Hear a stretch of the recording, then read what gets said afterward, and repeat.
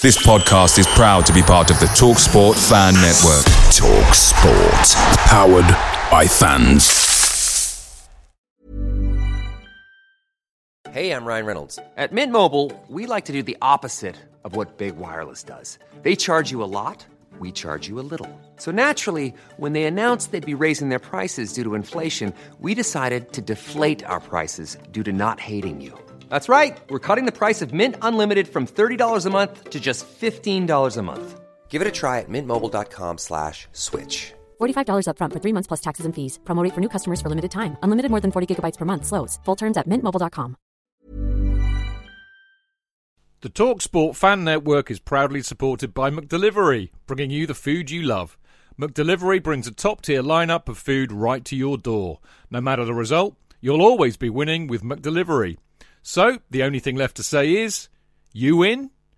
Order now on the McDonald's app, and you can also get rewards points delivered too, so that ordering today means some tasty rewards for tomorrow.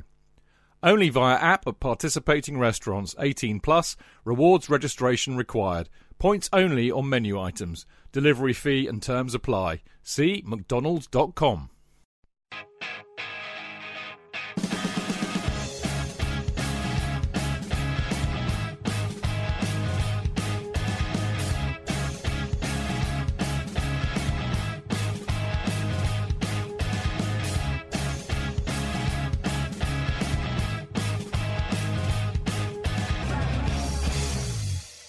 Welcome to the Chelsea Fancast, fueled by Guinness, powered by celery, the show that has had an inane grin on its face since 5:50 p.m. yesterday. Now, there are some days when it's a pure joy to watch Chelsea at Stamford Bridge.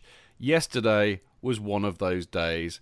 The collective outburst of joy that greeted the opening goal, scored after a mere 30 seconds, said it all, and it just kept going and going. Smashing the Manx 4-0 would be good enough on any normal day, but to do it on the day when we honoured Matthew Harding and ruined Jose Mourinho's return in the process was the icing on the cake. I have been grinning ever since. And I am Stamford Chidge, and the name of tonight's show is The Chelsea Fancast, Matthew Harding's Blue and White Army. I could think of no more apt title. Exactly. I can think of no more apt title than that. Now, joining me on the show, we missed him last week because I was on holiday and didn't get it organised, but we have the return of the kid. Woo! Yay! It's working for me, Chidge. Is it? Yeah, you still sound Norman Collier, but you know what? I'm determined not to have a go at you after the chat that we had at the CFC UK stall when you said that I let all my frustrations out on you. I'm just going to be Buddha-like if it comes to you. If you go Norman Collier through the entire show, I'm just not going to bat an eye, mate. Indeed. Now, joining me and Jonathan, we have the High Priest of the Podding Shed with us. We have Mr. Tony Glover. Good evening, one and all. It's a pleasure, an absolute pleasure to be back, especially after the recent run we've been on. Marvellous. Indeed. And Tony, are you still grinning? Of course, I haven't stopped. In fact, when I got home last night, I think my wife may well have mistaken me for Jack Nicholson's version of the Joker. As I walked through the door, it was plastered on my face from ear to ear. Yeah, it was wonderful, wasn't it? It's wonderful. And last but by no means least, we've got my absolute favourite Chelsea journalist and a very fine all-round gentleman he is too, Mr. Dan Levine. Hello, marvellous to be here. Doesn't it make a change when and what a wonderful day that was. That's what I tell you what, Dan, that's one of the most enjoyable days I've had at the Bridge for a long, long time, and wasn't it long in coming? Yeah, absolutely, and it just felt absolutely perfect. Everything about it seemed to just click in a lovely way. Beautiful. Now, are you still grinning? Totally. Good. Like a Cheshire cat. Marvellous. And Jonathan, are you still grinning? I'm always grinning when I'm on this show, Chidge. You know that. Well, there we go. As long as you're grinning and not gurning, that's the main thing. Thankfully, it's radio.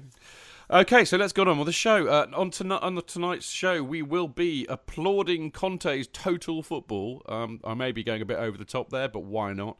And asking, were the players proving a point to Mourinho, and has the 3-4-3 passed its first real test?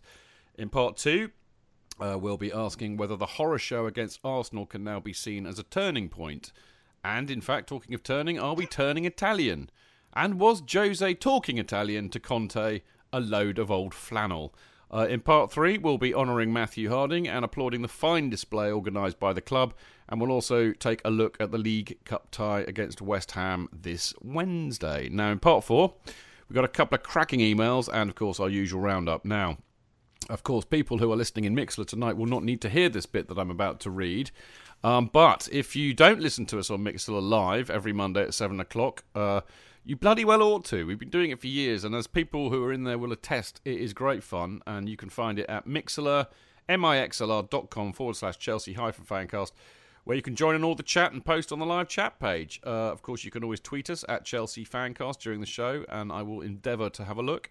And just let us know what you think about the games, anything else on Chelsea, whether it's working for you or not, anything you like, really. Now, before I go on to the next bit, I should just like to say we have lots of people in Mixlr tonight, including some of the usual suspects. John Chiverton, Paul Burgess, Consufius, which I still can't pronounce, but I know him and love him well. Daniel Francisco, Will Green is in there, Benny the Blue, Rash the Doctor, Mike Ferry, Ramsey's in the house, Jeffrey Asselstein, loads and loads of mates and friends. So good to have you with us. I hope it'll be a humdinger of a show tonight. Now, before we get going on the actual show itself, I would just like to reiterate my massive, massive, massive thanks to everyone who has voted for us in the Football Blogging Awards preliminary round. And of course, as you should know by now, we've made it to the finals yet again. I think it's pretty much every year it's been going. Maybe one where I just couldn't be asked to enter. I don't know, but we're consistent. A bit like Arsene Wenger, we always get into the top 4, as it were. But of course, we've won it twice, and we want to make it a hat-trick this year. Annoyingly, because I did go on holiday for a few weeks, I'm a bit kind of late to the races in terms of getting the vote out. So I'm a bit concerned that we might be falling behind in the voting for the finals. So what we need you to do is to get out there and vote for us. We also have some very stiff competition this year. I mean, last year we were competing against an Arsenal podcast who, as you know, they tend to win Twitter polls. So I was a bit alarmed by that, but we just about put them to the post. This year, I would say the competition is much stiffer because, amongst others, we're up against the Anfield Rap, which is a Liverpool podcast, and well, it pains me to say it, they are very, very good, and it's also run quite professionally. I mean, they all do it as their proper job. Don't laugh. Anyway, so it's imperative that you lot get out the vote, and yes, I thank you, Tony. Anyway, get out the vote. You could do this as a proper job? Bloody hell. Well, they do. Yeah, they earn money at it. I know, it's frightening. Well, I suppose it beats being on the dole, doesn't it? Anyway, enough before I get, sued or whatever. Bottom line is, you've got to get out and vote. And I really want us to try and win a third one, and it'd be wonderful if we could beat the Scousers. So let's all give it a go. Now, it's the final week of voting this week. It all closes on Friday, the 28th of October. All you have to do is you go to footballbloggingawards.co.uk /vote-now-football-blogging-awards. I mean, if you just go to footballbloggingawards.co.uk, you can work it out. And so you can vote on their website, and you vote for the Chelsea Football Fancast in the Best Football Podcast category. But you can also, in addition, as well as, you can vote on Twitter by tweeting, I am voting in at the FBAS for Chelsea, at Chelsea Fancast, as the Best Football #podcast. Whatever you do, do not ask Dan Silver how to do it, because he always gets that wrong. But he's not here this week, so that's probably okay. Now, as well as us, we are the only Chelsea podcast in the finals for the Best Podcast category, I should hasten to add. But there are 2 other splendid Chelsea nominees in other categories. We've got Chelsea HQ for Best Social Football Account, and the wonderful Leon Carbis, who writes for We Ain't Got No History, and he's up for Best Young Football Blogger. So make sure you vote for them too. And as I said, we're the only Chelsea podcast in the finals, so keep the blue flag flying high and vote for us. It's going to be tough, but wouldn't it be great to beat the Scousers and make it a hat-trick of FBAs for the Chelsea Fancast? You know what to do. Fancast, come on, you Fancast. Something like that. Now, after this very short break and some more kind of remedial drugs for Jonathan, we will be back to talk about Chelsea versus Man United.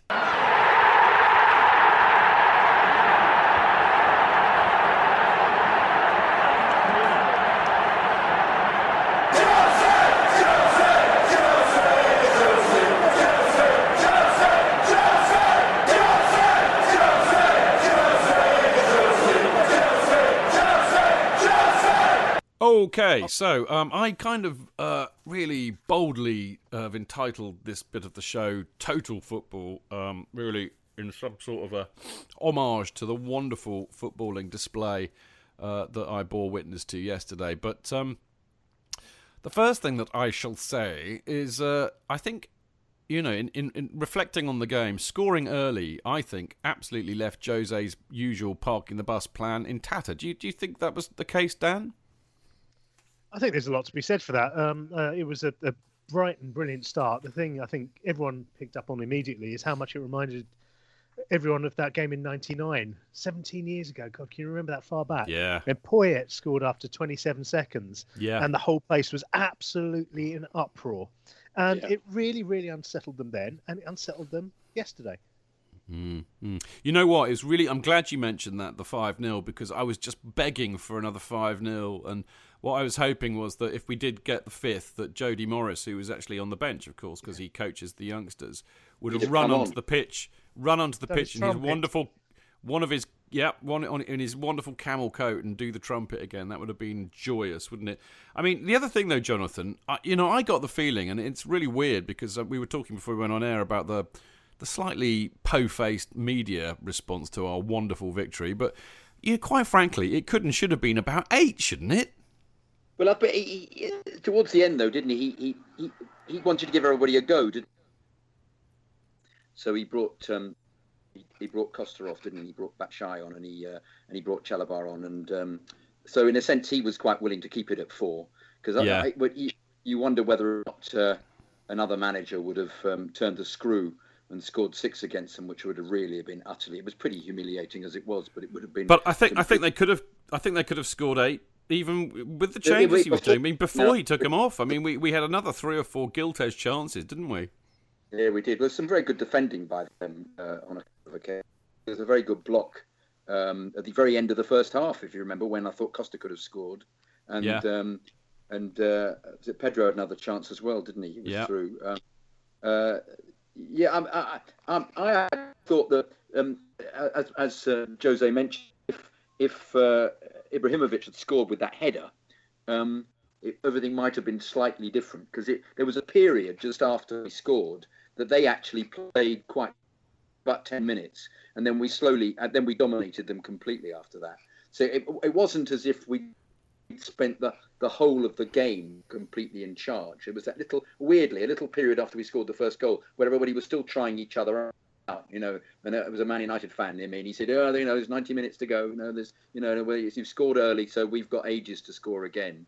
And being a for regardless of how much success we have, I always go slightly into gloom and doom moment and think he's probably right. Yes, probably we won't play very well now. But just after that, then we totally dominated. But I wondered, what's happened to the Joe? If he was so keen on seeing what was going wrong, why didn't he substitute earlier? Why didn't he change it around a bit? Well, Mourinho. I think the plan disappeared. His plan, whatever it was going to be, was totally out of the water the second we scored, because he didn't know what to do. I couldn't. He was like a rabbit in the headlights. It was very watching Jose like that. Not that I felt so, but the team. That's a really good point. That's a really good point, Jonathan. I kind of read Mark Worrell's piece in ESPN today, and I mean, paraphrasing it, he was saying that there was a real kind of sense of catharsis watching that, and we've kind of got rid of the ghost. We've laid the ghost of Jose to rest, and actually the reality of it now is that we've moved on. We've got a fantastic new hero in Conte. Okay, he's not won anything yet, I get that, but at the end of the day, Jose Mourinho is no longer our problem. He's Man United's problem, and fair enough, good luck with that. Tony, what I would... Sorry, can I just ask a question? which Tony could answer as well. Do you think that the players specifically had something to prove as well? Yesterday? Well, I want to get into that a bit later. Before I get into that, I just want to make a point about something which I thought was really, really pleasing, Tony. And I actually thought that the whole... what was so pleasing was the whole team played at 100% yesterday. From 1 to 11. For give you an example, my usual whipping boy, Pedro, I thought had a fantastic game. Matic, I thought, again, I still don't think he's absolutely right back to his best as he was a couple of seasons ago, but he, every game he seems to be more and more confident and improves. Yeah. And even Thibaut Courtois made about 3 or 4, I thought, really good saves. Tony, what do you reckon of that, mate? With you all the way. It sort of alludes to the point I was making before we actually went on air about the kind of slight negative streak that's running through my timeline of people who are sort of criticising, Hazard had a lacklustre game. That's our old friend H who's come out with that one. I'm like, that's bollocks as far as I'm concerned. And I've let him know that as well. I do think amongst some of our fans, and this, you can quote me on this because I did tweet it as well, even after beating United 4-0, some of them would fall into a bucket of tits and choose to come out sucking their thumb. And I actually think... Don't make me laugh, Chid. You know what I'm like? But you just made me laugh. I just think I get fed up with it. And I looked at every player I watched, and I was like everybody else. I was a bit stunned at the start. And for anybody who hasn't seen it, I urge you to find my retweet earlier, which Ken Barkway kindly put up, which was the first 30 seconds of the game set to the countdown music. I read that one, fantastic. Fantastic. Listen, Courtois had a bit of a beating from time to time this season. At least one of those saves yesterday was pretty much world class. I think it was at the end, the very last desperation shot from Ibrahimovic, who, let's face it, has a bloody track record against us. And he looked, and I think that emanates back from this defence, this 3 at the back, which people were very worried about.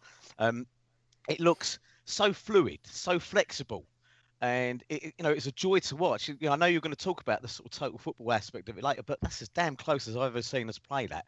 Pedro, I've been critical of him, lightweight, everything, but his speed of thought for that first goal was amazing. He spotted the Smalling Blint cavity that was between them, and just ripped them to shreds. And a big up. And I tell you, I do want to mention this one player particularly because he is absolutely Renaissance man, Victor Moses. Yeah. He's a bloody revelation this season, and whether he's trying to prove a point to Jose or not, and I think some of them players were yesterday. I think they would have been fired up, and I don't believe Conte doesn't do this. I think he probably would have targeted some of them and said, "You've got something to go out and show today." But they were fabulous from everybody who was on the pitch to everybody who came onto the pitch. That was as good a performance as I've seen from a Chelsea side in 18 months, Chidge. Yeah, mate, I think you're right. I think, because I was trying to think myself, actually, how long is it since I've really seen us play that well? And I reckon it's always a lot more recent than you think. It's easy to go, oh, God, I haven't seen them play that well for years. But actually, you're right, about 18 months. Dan, I just want to bring you in on that, actually, just to touch on a couple of those points. And in fact, actually, Jonathan raised this point as well as Tony. And in fact, I actually raised this with Kerry Dixon in the preview show that we do on Fridays about whether several of their players would have a point to prove. And I just wonder, judging by some of the displays that I saw, particularly from Cahill, Matic and Moses, it certainly looked like it to me. Do you think there's any truth in that, Dan, from what you saw? Yeah, I think there definitely is. I think that the way that there's an awful lot of blood that's still to be let, I think, over Jose's departure. And when people write their books in 10 years or 15 years' time, we might hear a little bit more about it. But there seems to certainly be a will to prove that these players who so badly failed last season can do far, far better. And we saw that in bucket loads yesterday. It was notable, the reactions from some of them. Cahill's reaction to his goal. Now, that was not just a reaction to Mourinho, it's quite clearly also a reaction to some of the crowd who'd been coating him off for a little bit recently.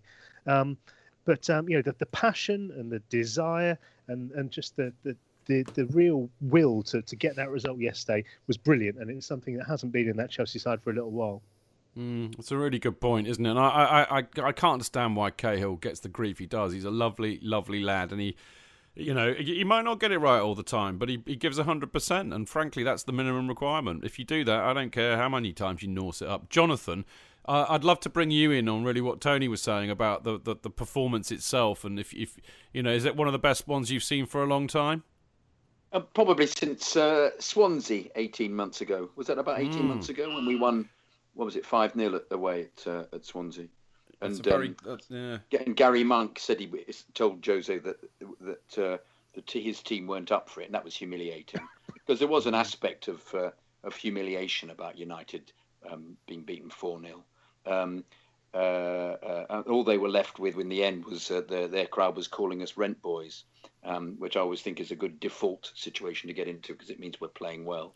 And did you wave a £50 note at them when they said that?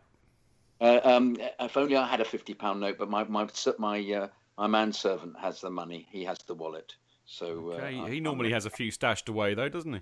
Yeah, he does. He wanted to wave a wad at a few people. But incidentally, the reason that nobody mentioned with Conte getting the crowd to applaud at the end that caused that final ruction with Mourinho was because United fans had just started singing, had been singing for 10 minutes one of their chants, which was so irritating. It was much louder than any of the other Chelsea fans, and Conte was getting pissed off with it, and that was why he went. Yeah, I know. I want to later hold your powder on that. But I tell you what, I will say about that though, Jonathan, you're dead right, and I mean I noticed it, and there was a bit of a lull. For us, I think really because we were just so emotionally exhausted because I think the atmosphere generally was absolutely spot on. It was really loud yesterday and really consistent, but there was a lull, and of course it lulled then. Well, I think people were kind of awe was going on. I felt that we were all going, wow, yeah,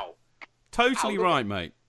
We didn't feel needed actually to be screaming anything. We just thought, well, we're winning this easily. This is so great.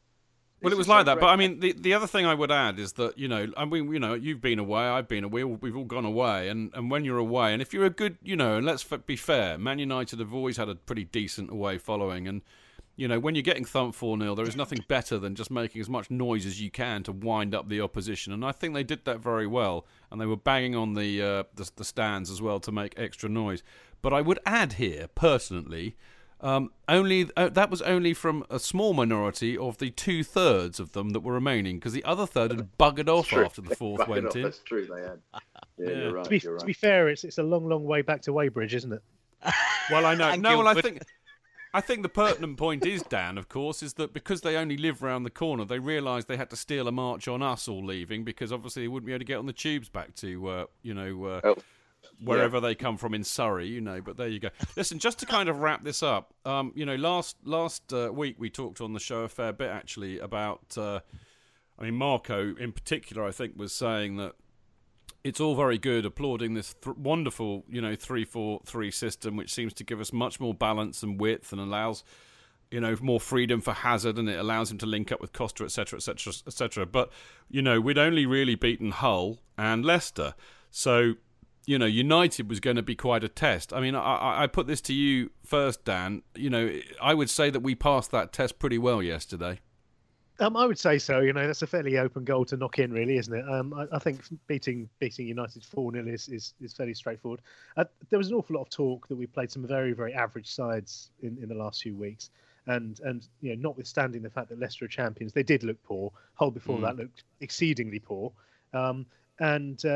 Now, everyone said, well, this will be the first real test. And passed with flying colours, frankly. Well done, lads. Yeah. Quite right. Tony, would you say we passed the test? Yeah, I think absolutely 3-4-3. We all sort of knew in the gap between Goose and Conte coming in, if you like, that he doesn't have a set game plan, does he, Conte? He's been famous for, three at the back and chopping and changing things around. And, yesterday, and I'm going to say this out loud because I love Jose Mourinho, okay? I've got a lot of respect. And I think we treated him with respect yesterday. Most of us wouldn't have seen the stupid little bit of churlishness at the end of the game. But yesterday, and I want to say this, he not only was that churlish, it was a bit disingenuous of him to say to Conte, you don't do that, after some of his antics before. But I'll tell you what I saw yesterday. I saw a team further down the transition road that haven't spent the money, right, where he's taken his time to look at all the existing players, okay? He's got a lovely problem here because I can't see where JT and some of them other players are going to get back in here. Ivanovic either. Ivanovic, yeah. And I can't see where it's going to happen unless there are injuries and it's a necessity as opposed, because now he's also blooded some of the youngsters properly and given them some proper game time to bring Chalobah on against Manchester United. And I will not have people telling me that Manchester United were poor yesterday. It's Manchester fucking United, okay? Let's big our team up for once and say we made them look poor because we came out of the blocks quick. That 3-4-3 yesterday, that whole formation, that flexibility, and I'm going to say it, Jose stood on the touchline watching this, and I hate to say this, I don't mean it in a disrespectful way, but he looked like yesterday's man. And I'm going to describe him as looking like Alice in Vengerland. Oh, yeah. I've seen those comparisons. Yeah. There was nothing else there. This is a man that first time round would haul a player off after 20 minutes and change things around. That's what I said earlier, that I didn't understand why he doesn't do that. I thought he was going to substitute some of them to tactically deal with it. He didn't seem to do anything to deal with the 3-4-3. What I love about it is the fact you've got the extra winger, because you've got Moses playing wing back. You've actually got more speedy players than you'd normally have. And Alonso, who still think is a work in progress, is very quick and athletic. So it looks to me you've got 4 opportunities for the ball being, particularly for the counter attack, the ball being whisked down the other end at great speed, and then you've got Hazard in a roaming role, which he hasn't normally been doing the last few seasons, because he's almost been the designated wing back. In the way that Mourinho had Rashford playing left back for most of the game. Yeah, very much so. Very strange. All right, guys, listen, we've got to go to a break, but before we do, I have an announcement of massive import, because the good people of Copper 90, for those of you who don't know, they're a really big football YouTube channel. They are looking to interview a group of around 10 Chelsea fans to get your views on what it means to be a Chelsea fan and the culture of supporting Chelsea therein. The only catch, which I'm afraid rules every single person on the panel tonight out, is that you need to be under 25. And sorry guys. Wait, hold on. I know, it's true. I know you're only 26, Tony, but the rule is 25. No, I mean the main point is that they want to get to younger supporters for a very specific reason.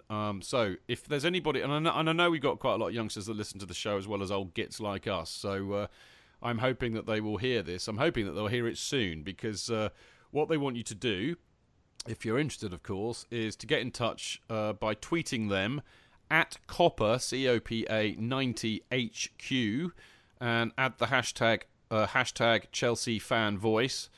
And then they want to set up a meeting in central London within this week.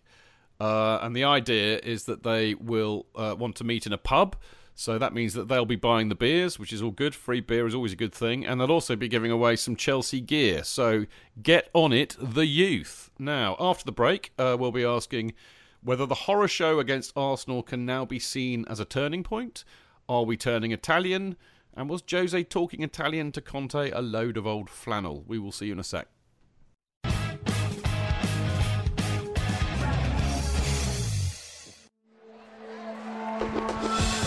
The only place for Chelsea fans. Footballfancast.com. Real fans, real opinions. I'm Jason Cundy, and you're listening to Chidge and the boys on the Chelsea Football Fancast. Total nutters and proper Chelsea.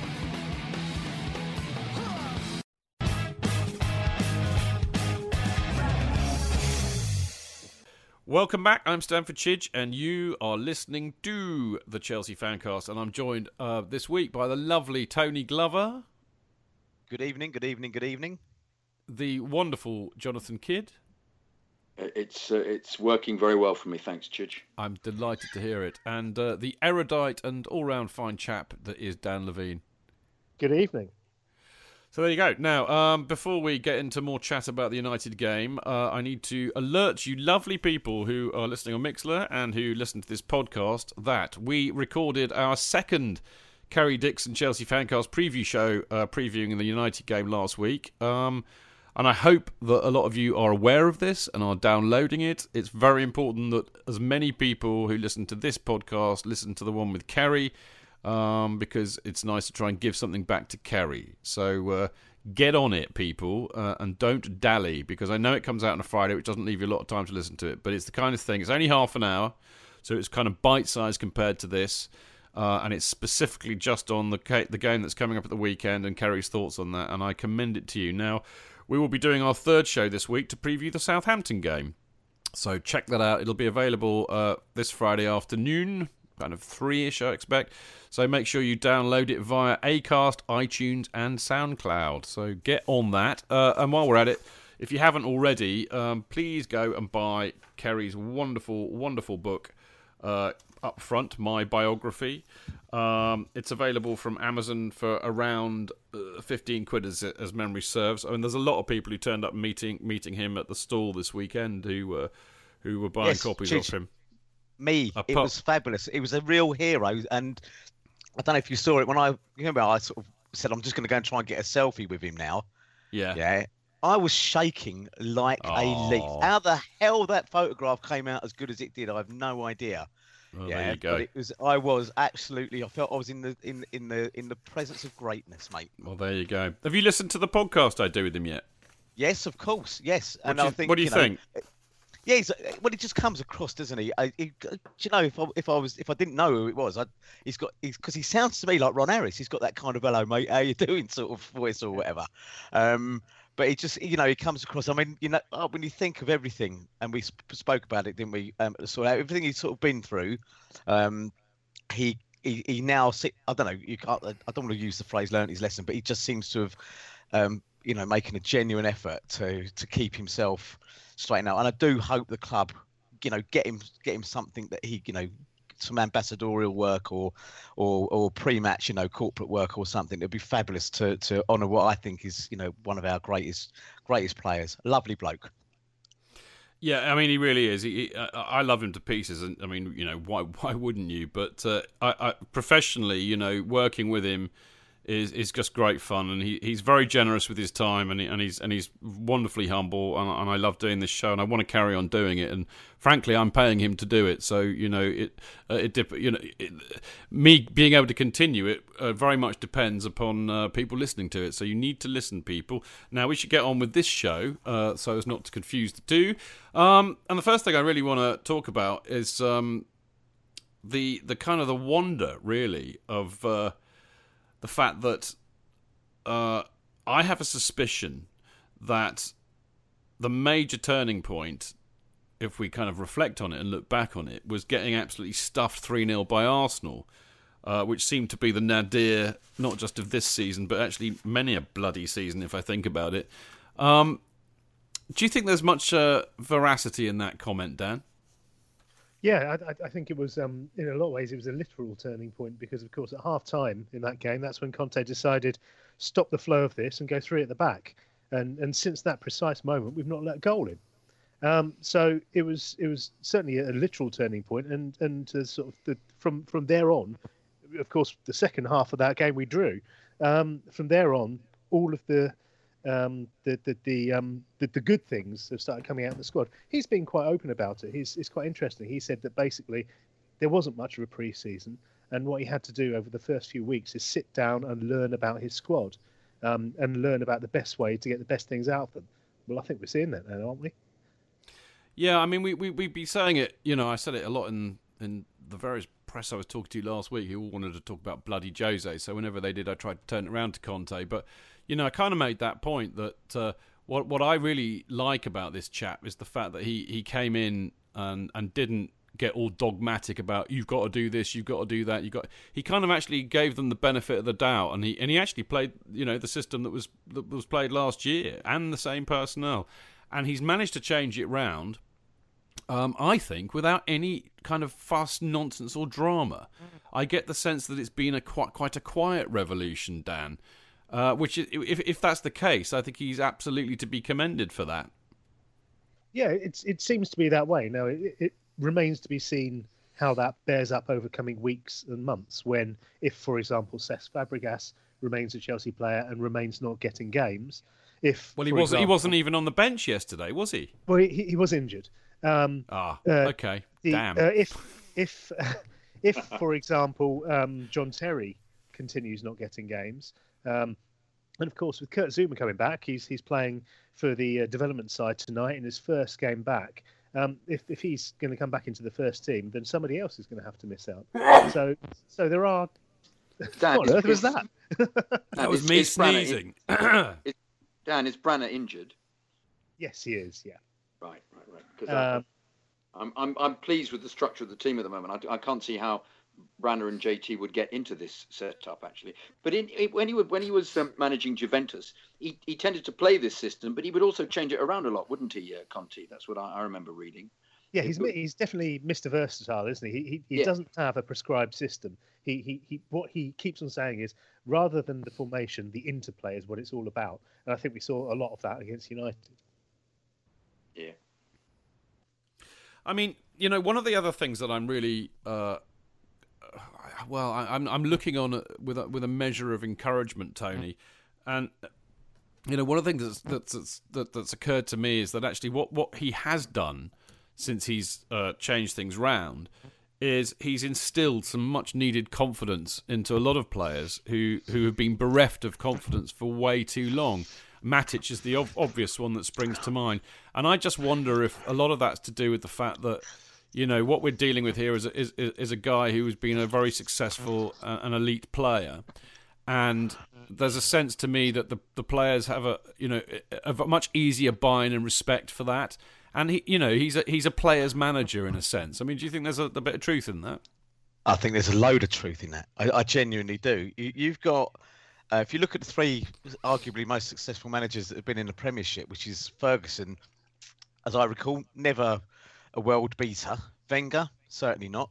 And Mourinho, certainly not. All good managers and all, whatever. But this guy, he has something about him. He's, you say he's restored the players' confidence, and that's a good job he's done it. And I'm glad it's a slow process because the fans seem to think that, and a lot of fans, you talk to them in the pub, they seem to think a manager should walk in and be like Billy Graham, stand in front of them and inspire them, like Martin Luther King, and say, get out there and do it. And it doesn't happen like that. Whatever happened in the club last season, deeply damaged. And coaches, managers, I prefer calling them managers. People like Conte, I like to see managers by the side of the pitch wearing smart suits, and he has that aura. But it's their job to go in and restore the confidence, and they're going to take whatever time it needs to get them players back, okay? Bit by bit. You cannot, whatever happened last season, you cannot just go in, wave a magic wand and say you're all fantastic players, because that's just patronising bollocks, isn't it? Let's face it.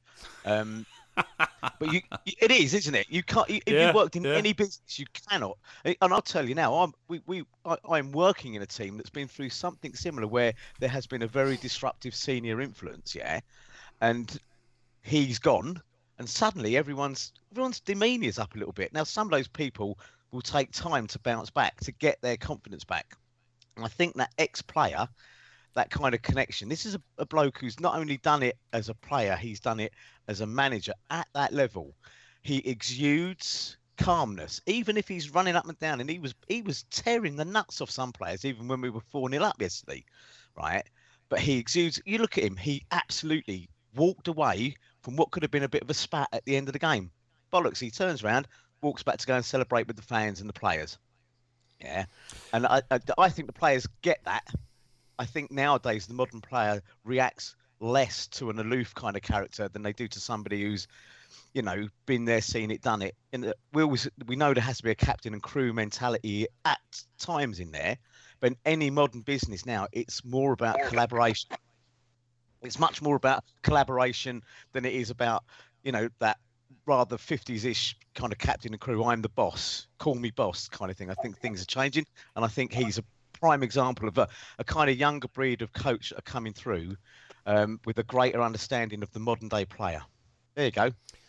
Wow, that was huge stuff, Tony. Huge, but I agree with all of it actually, quite fundamentally. I mean, the other thing I was going to say actually, if we talk about this confidence thing, I mean, I obviously it was me who raised the point, so obviously I think that he has instilled a lot of confidence in them. But I think the other thing which shouldn't go unnoticed is actually how massive beating United so comprehensively should do in terms of the players' confidence in Conte and the system, Jonathan, which I think going forward, we will hopefully see the dividends from that. Well, it's bound to instill confidence, but they have to maintain it, don't they? We've got to beat the Hammers on Wednesday, and then we've got to do well against Southampton. And I'm not convinced. It's for me. It's I said earlier. It's still a work in progress, and I think we mustn't get too carried away with the fact that this is the first proper team that we've beaten. Because Leicester were weak because they were playing in the Champions League and he was concentrating more on that, and Hull aren't very good. But for me, he's moving in the right direction, and I think it's wonderful. And everything that Tony was saying about his approach on the touchline is that all fans really do love an enthusiastic manager. I remember being utterly pissed off by Villas-Boas crouching and just looking like some kind of professor all the time. You love it, but he, as you say, he's got Tony. He's got that.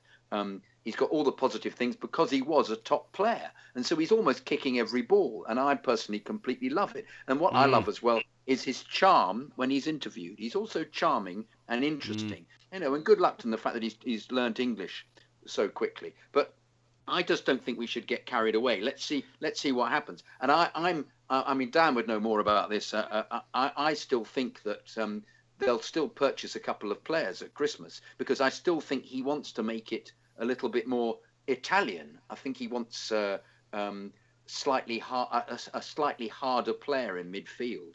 And I think we may end up being disappointed that some of the players who are doing well at the moment may ultimately not figure. I think we should be prepared for Zuma not figuring. I mean, there's always this big... What I find ridiculous is that whenever the team isn't playing well, a player who's injured, who wasn't... He was doing okay when he played before he was injured, is held up as some kind of great hope that somehow when he comes back in, everything will be fine. We don't know whether he'll fit in. We don't know whether he's going to be fit enough. It's been a terrible injury, and it may not work for him. So I shouldn't think we should get our hopes up. What I'm finding fascinating is the fact that he's, as you say, he's been working with these players for not a long period, and he appears to be getting something to work. The big thing that getting something happening with them. The big thing that the club wanted, I think, where the club were reluctant to buy players, was they were too expensive, but also because they felt that the team was still this team that had won the league,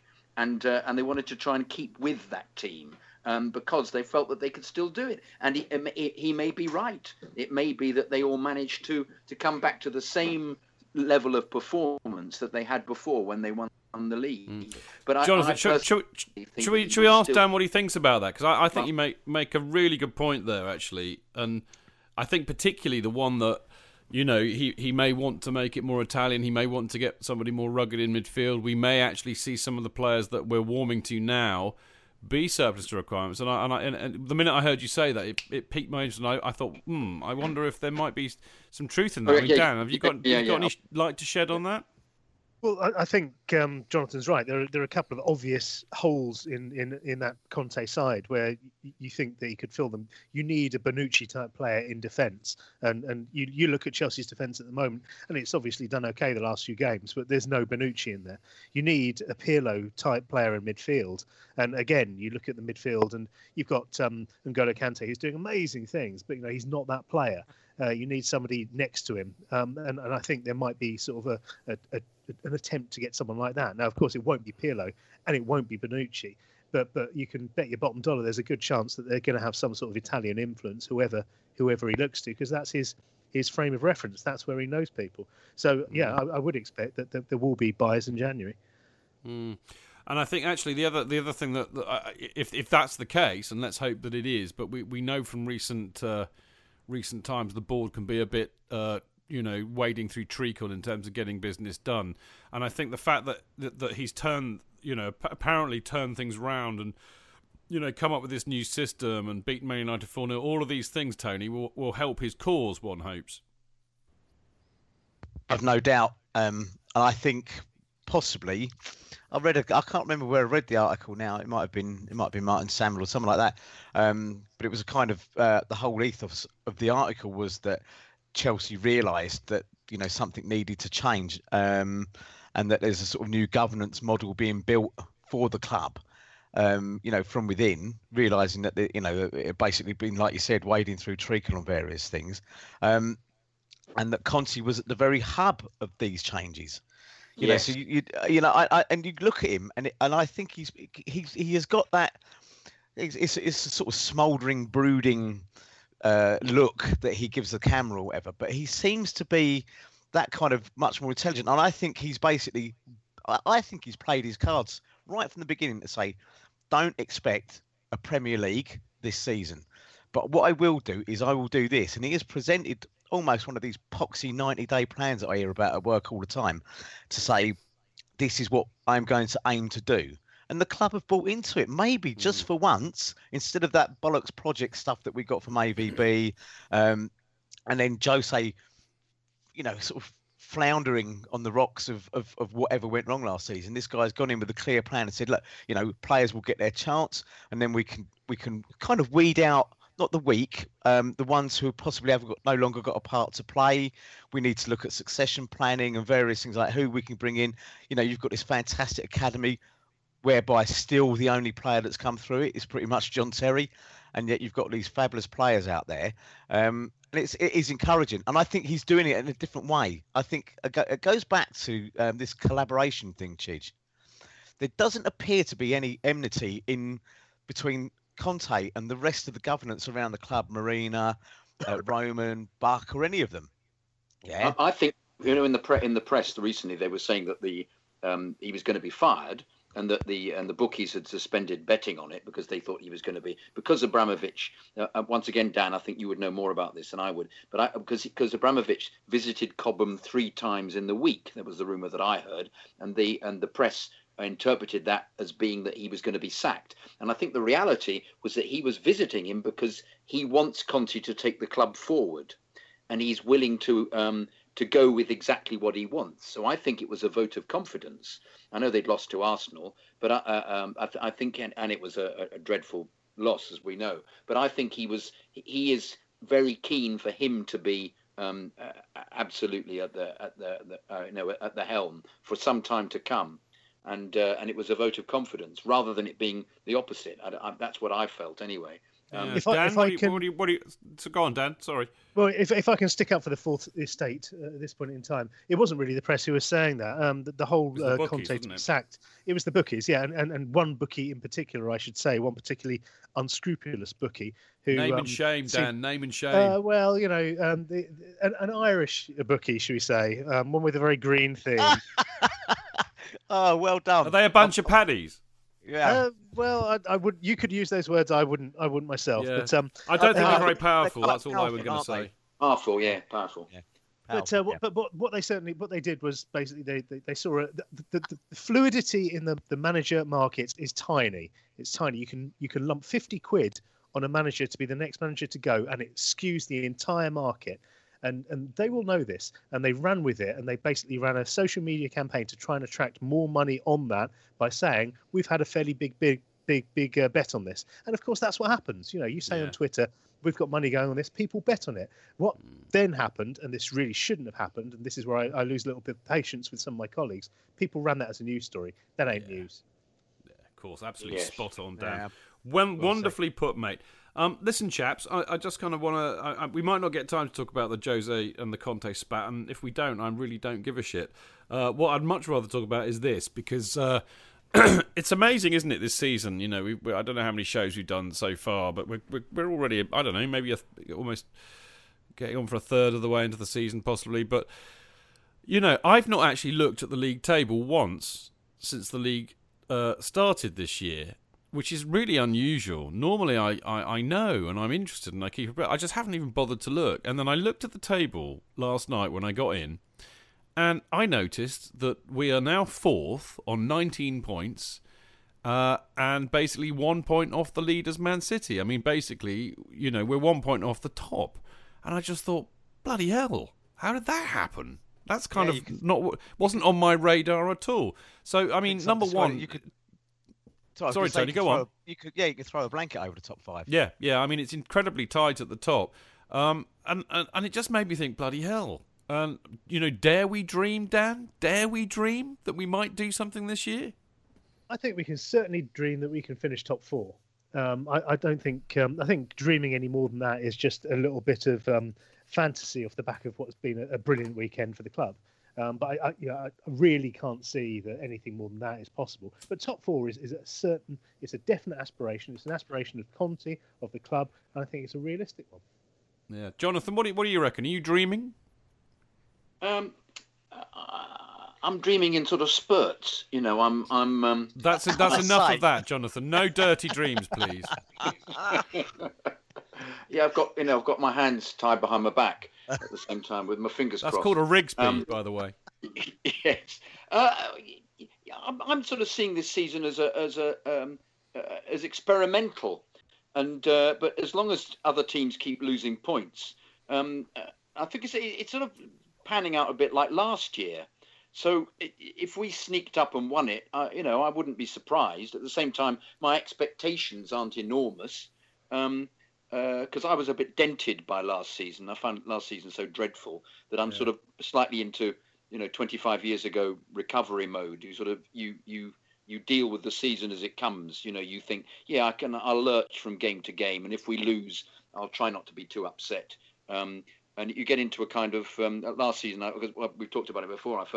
It felt as if it was like 1974 all over again, 75, where we didn't win anything. Sorry, I'm a bit later, 78. So you just expected they'd be dire every week. So I'm each excellent performance, I go, this is better. But if we then lost next week, I wouldn't be upset. I'd deal with it somehow. I'd be crying within, but I'd deal with it. But no, I wouldn't. It wouldn't surprise me if we finished second or even first. But at the same time, if we finished 5th, I would accept it because it's a season where he's working out what he wants. And as long as they put in good performances and we can see progress, and the players that we thought had played well before start playing well, I start playing well again. I shall be happy. So, basically we are, and we need to remember that we are still a side in transition. But Tony, I mean, what do you reckon? Are you dreaming, Tony? I'm more, I think, with Dan. I think with 4th it would be quite remarkable because it is 6 places above and after last season. I'm taking the Winston Wolfe out of Pulp Fiction stand, where there's a very famous bit, and I'm sorry for this in the Mixer Club, but there's a bit where he says they're all backslapping, they've cleaned up the blood and everything like that. He says, well, let's not start sucking each other's dicks just yet, chaps.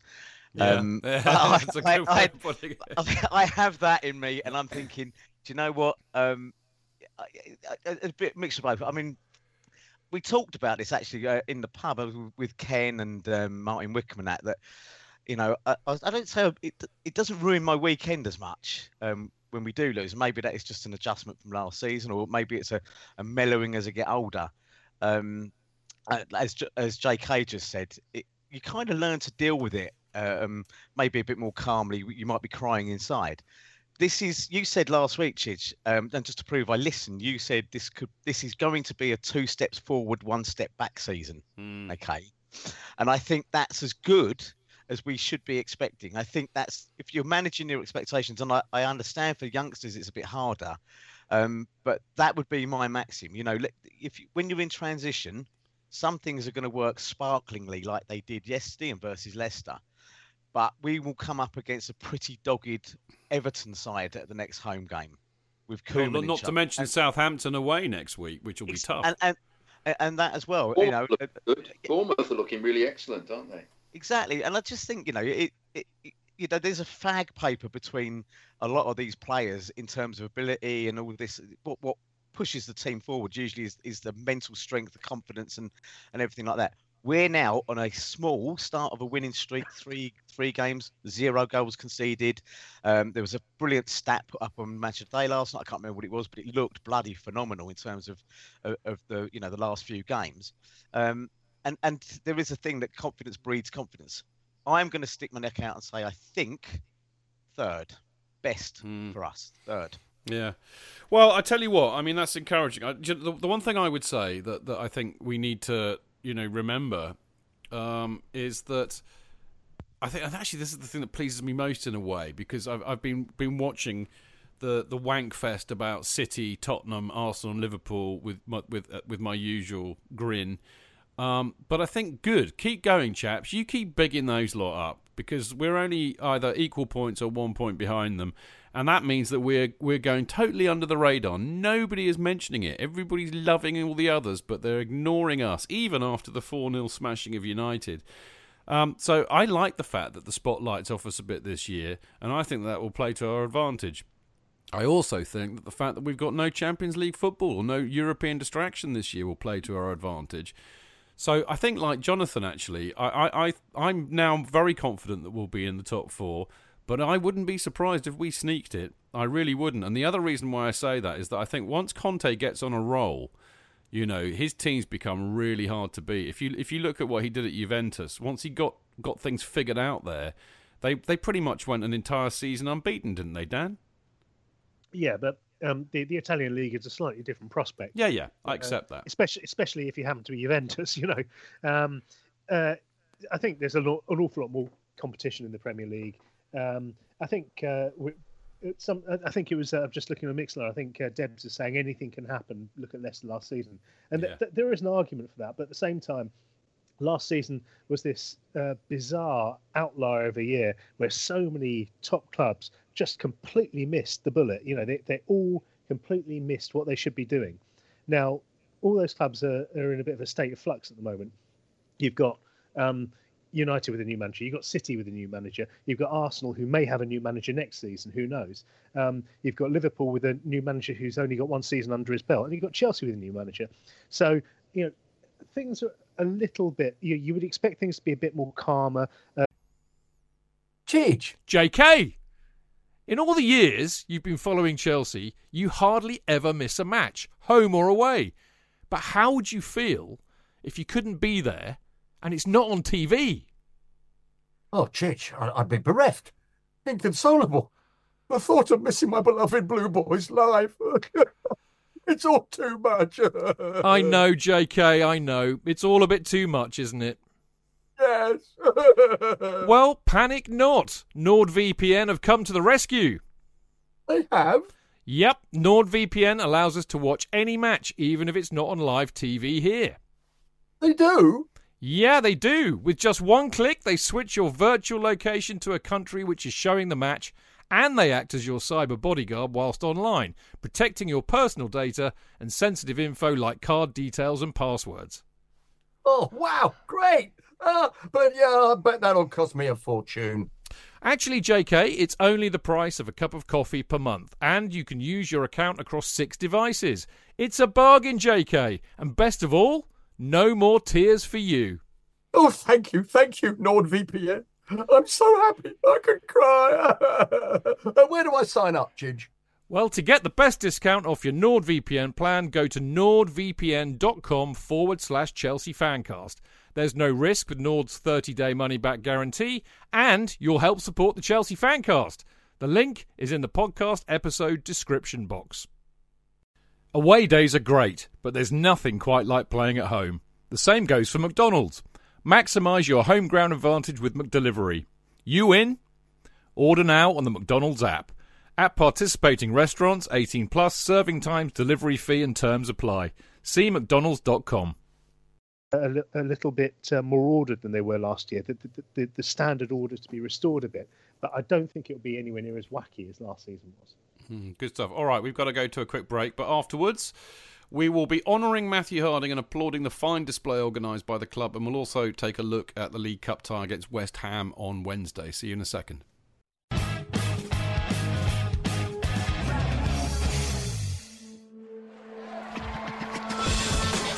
Real fans, real opinions. I'm Jason Cundy, and you're listening to the Chelsea Football Fancast. Proper Chelsea. Footballfancast.com.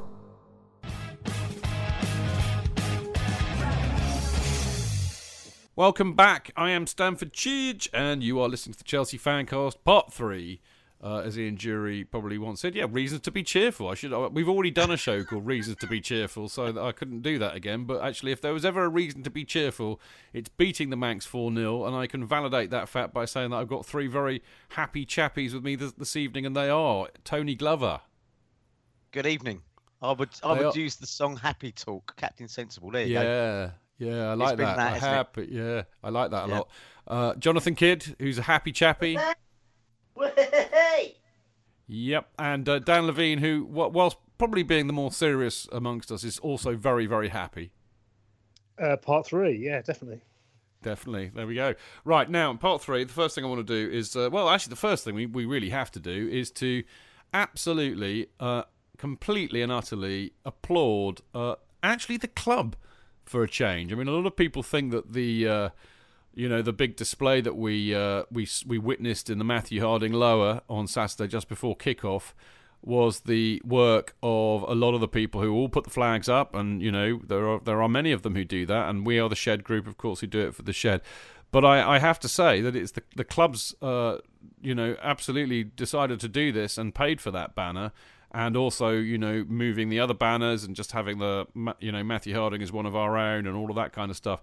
So they need to be hugely applauded for that. I have to say also that the people who are involved with the flags, like We Are the Shed and the other guys who do them in the Matthew Harding, obviously communicated to the club what would be appropriate. So I think you can kind of call it a joint effort, but it was definitely financed by Roman and the club. And I say, A, it was an absolutely superb gesture, and B, it looked absolutely impressive. I'm wondering who has the best view of this, really. Jonathan and Dan are actually fairly close to each other. Tony, are you in the Shed? No, I'm in the Matthew Harding upper. I'm not far from you, mate. So. Oh right, okay. You're still around the corner from me then. Yes. So you and I had. Yeah, you and I had the worst view in many respects then. But we think we possibly did, but it's still. I mean, I go with you on that one. I mean. Again, it's a small point of discussion in actually it might well have been at the CFC stall about my rather strident views of Ken Bates and sharing a lift with him once, and it's the kind of thing that would not have happened had he remained in charge. And I think one thing that we kind of miss out is that you get criticisms of governance of the club, and the club losing touch with what the fans really want, and then Roman goes and does something like that. I know he's reintroduced a lot of the ex-players into sort of corporate ambassador roles and that sort of stuff, which is absolutely right. That's that's the whole ethos behind the word club, in my view. So it's lovely to see that. I'm pretty sure that you're going to cover it off in a minute. What does he mean to the club and to you, Matthew Harding? So I won't venture into that. But yes, I think instead of brickbats, the club deserve roses. Yeah, no, totally right. Yeah, Jonathan, I think we've decided that you and Dan had the best view of it. So what did you think of it, mate? I thought it was brilliantly done. As Tony was saying, I think it's they've got their finger on the pulse. I think slowly but surely the club are sort of beginning to get it right, actually, even though they may not have got transfer policy right. But we do so much guessing of what's going on all the time. Yeah. And because the season was so dreadful last year, we were so critical of them. But I think ultimately the going forward, the view the club have of how they want to make the club, one of the best clubs in the world, can only lead to better relations with the supporters. They're not going to leave the supporters behind. I know this is what the trust is for, but I'm convinced it will just get better and better. I think, especially with the building of the new stadium, which I think can only make the status of the club get bigger and bigger. Personally, but I thought it was brilliantly done, and a superb flag. And a great gesture bringing his children on the pitch. I thought it was superb. Yeah, I think all round it was a lovely, honouring of Matthew's memory, which is absolutely what it should be about. I love your point, Jonathan, about. I think you're right. I think there is a sense that they are actually, they've not had a very good track record about this, to be fair, in the not that distant past. about not really listening to the supporters, not really taking on board what we have to say. But I think, number one, I think the Trust is certainly helping with that process, and we're beginning to get our views across. But I think they're also listening to a wider spectrum than just the Trust. And I mean, you know, Richard and the We Are the Shed group do a fantastic job, and there's really good dialogue between the club. And, you know, I think they're making less kind of ricks than they used to in those terms. And I think in a sense, what... Sorry to interrupt you, Tish. I think they are eager to please. I think they want to get it right. I think I think there may have been a period where they were just happy with. I mean, obviously, success on the pitch is what's important, but I think they realise that the fans, they're realising more and more that the fans are what drives the lifeblood of the club. And I went to a fans forum meeting yesterday, which was very impressive, and I got the impression that they're just so keen on as much input as they can get. I was rather taken aback by that, actually. So there was no obstruction at all to anything that was being suggested and offered. That's good. So it was very positive. So Dan, you know, I think, you know, first of all, from a supporter's perspective, I'd love to hear what you thought about the display and how we honoured Matthew Harding. But I'd also like to hear your perspective from a media point of view. And the reason I ask you that is, I mean, Dom Fifield particularly sent a very lovely tweet, and he noted how impressive the whole display and the honouring of Matthew was, and also recognised that it was the club, in fact, who instigated it, you know, after dialogue with the supporters, really. Yeah, I think it was very impressive as a supporter, and all the supporters I've spoken to have said exactly the same thing. If you look at the weight of opinion on Twitter, and if you look at the way people were talking about it in the pub afterwards, everybody thought it had been really handled very, very well, and that's a positive thing, because as everyone said, they've not always done it particularly well in the past. So credit there. Just one other sort of strand that I want to bring up that Jonathan briefly touched on. I had the briefest of chats with Joel Harding before he went onto the pitch at halftime, and of course, in 1996, as a young boy, a small boy, he lost his father, as was the case with Luke and Hannah, his siblings. And now he's a big boy because he's a lot bigger than I am. But he was obviously very, very pleased to be there. He was obviously very pleased about the way the club was handling it. And I thought the Harding family carried themselves very, very well. And I think the whole thing was a success all round. Yeah, here, mate. Well said, actually, and well done for pointing that out. You know, what did you think of the media's reaction to it all? I think it's a difficult one, isn't it? Because, you know, this family of Chelsea is very much a personal thing, isn't it? We get it, but it doesn't necessarily mean that somebody sat at a subs bench in Fleet Street, metaphorically, does. You know, they understand that this is important to us, and I think it was all treated with respect. I don't know whether everyone got how important it was to us, but I think, you know, it was carried off very well. And I'd just say one other thing, just on the club's own media. I really, really loved what they did with the programme yesterday, where it was a retro programme with a 20-year-old feel to it, and it just looked brilliant. I wondered, I was talking to someone who was saying, what happened to all those bizarre, clunky Commodore fonts that used to exist in publishing 20 years ago that have been locked up in a cupboard ever since? Great to see them out again. Good point. Did you see? I don't know if you saw the tickets as well, Dan, but they actually had, they had a tribute to Matthew Harding on the tickets, which I thought was an exceptionally nice touch. Yeah, and but if you want any indication of how long they've been thinking about this, there's a regular thing in the programme every week which looks at this week in the season 96-97. And suddenly, yesterday, it became clear why they've been doing it. Yeah, absolutely. Spot on. Jonathan, I think we should move really onto, you know, what we think Matthew Harding, you know, meant or means to the club and to you personally, really. Well, I have to say I found that particular period shrouded in mystery. How Chelsea? Yes, indeed, how Chelsea. Because there were lots of people talking in favour of Matthew Harding at the time, and other people saying, no, he did it purely as a means of trying to grab control of the club, and that was why Bates threw him out in the end. So I've never come up with a proper picture of what his role was, other than a benefactor. But many people seem to embrace him as a possible new chairman at the time, as if there was going to be a coup, which was clearly affected by the helicopter crash. So once again, I look for clarity here because we've never had it cleared up. I've always viewed him as a benefactor, but I was soundly put in my place by somebody a few weeks ago who said no, he was attempting to oust the reins from Ken, who discovered this fact that his loans weren't the money that he'd given, which was thought to be a gift, were actually loans, and he was looking for control, and he was trying to get his own clique of people in to take the club over, and that was why there was such bad feeling between the two. So I would suggest that you know more about it than I do, particularly Dan, because I'm afraid I'd be interested to hear what Dan says, actually, because you're right. I think, I forgot. I knew a little bit about that, but I have to say time has kind of made me forget a little bit of it. Dan, any clarity on that? But on Matthew Harding's original intent on going into the club? Well, I don't think we can ever really know what his intent was, no. but I mean, if you remember those times, and I mean, I remember that. A lot of the supporters actually kind of, well, the thing about Bates, of course, is that he's Marmite. Half of us hated him, half of us loved him. But nearly 100% of us didn't really trust him, to be fair. So I think when Matthew Harding came along, I think there was a real sense of, this is great. It's a proper fan who wants to have more control over the club. So I think actually generally it was treated quite warmly. But of course, Jonathan's right. At the end of the day, Matthew was a businessman.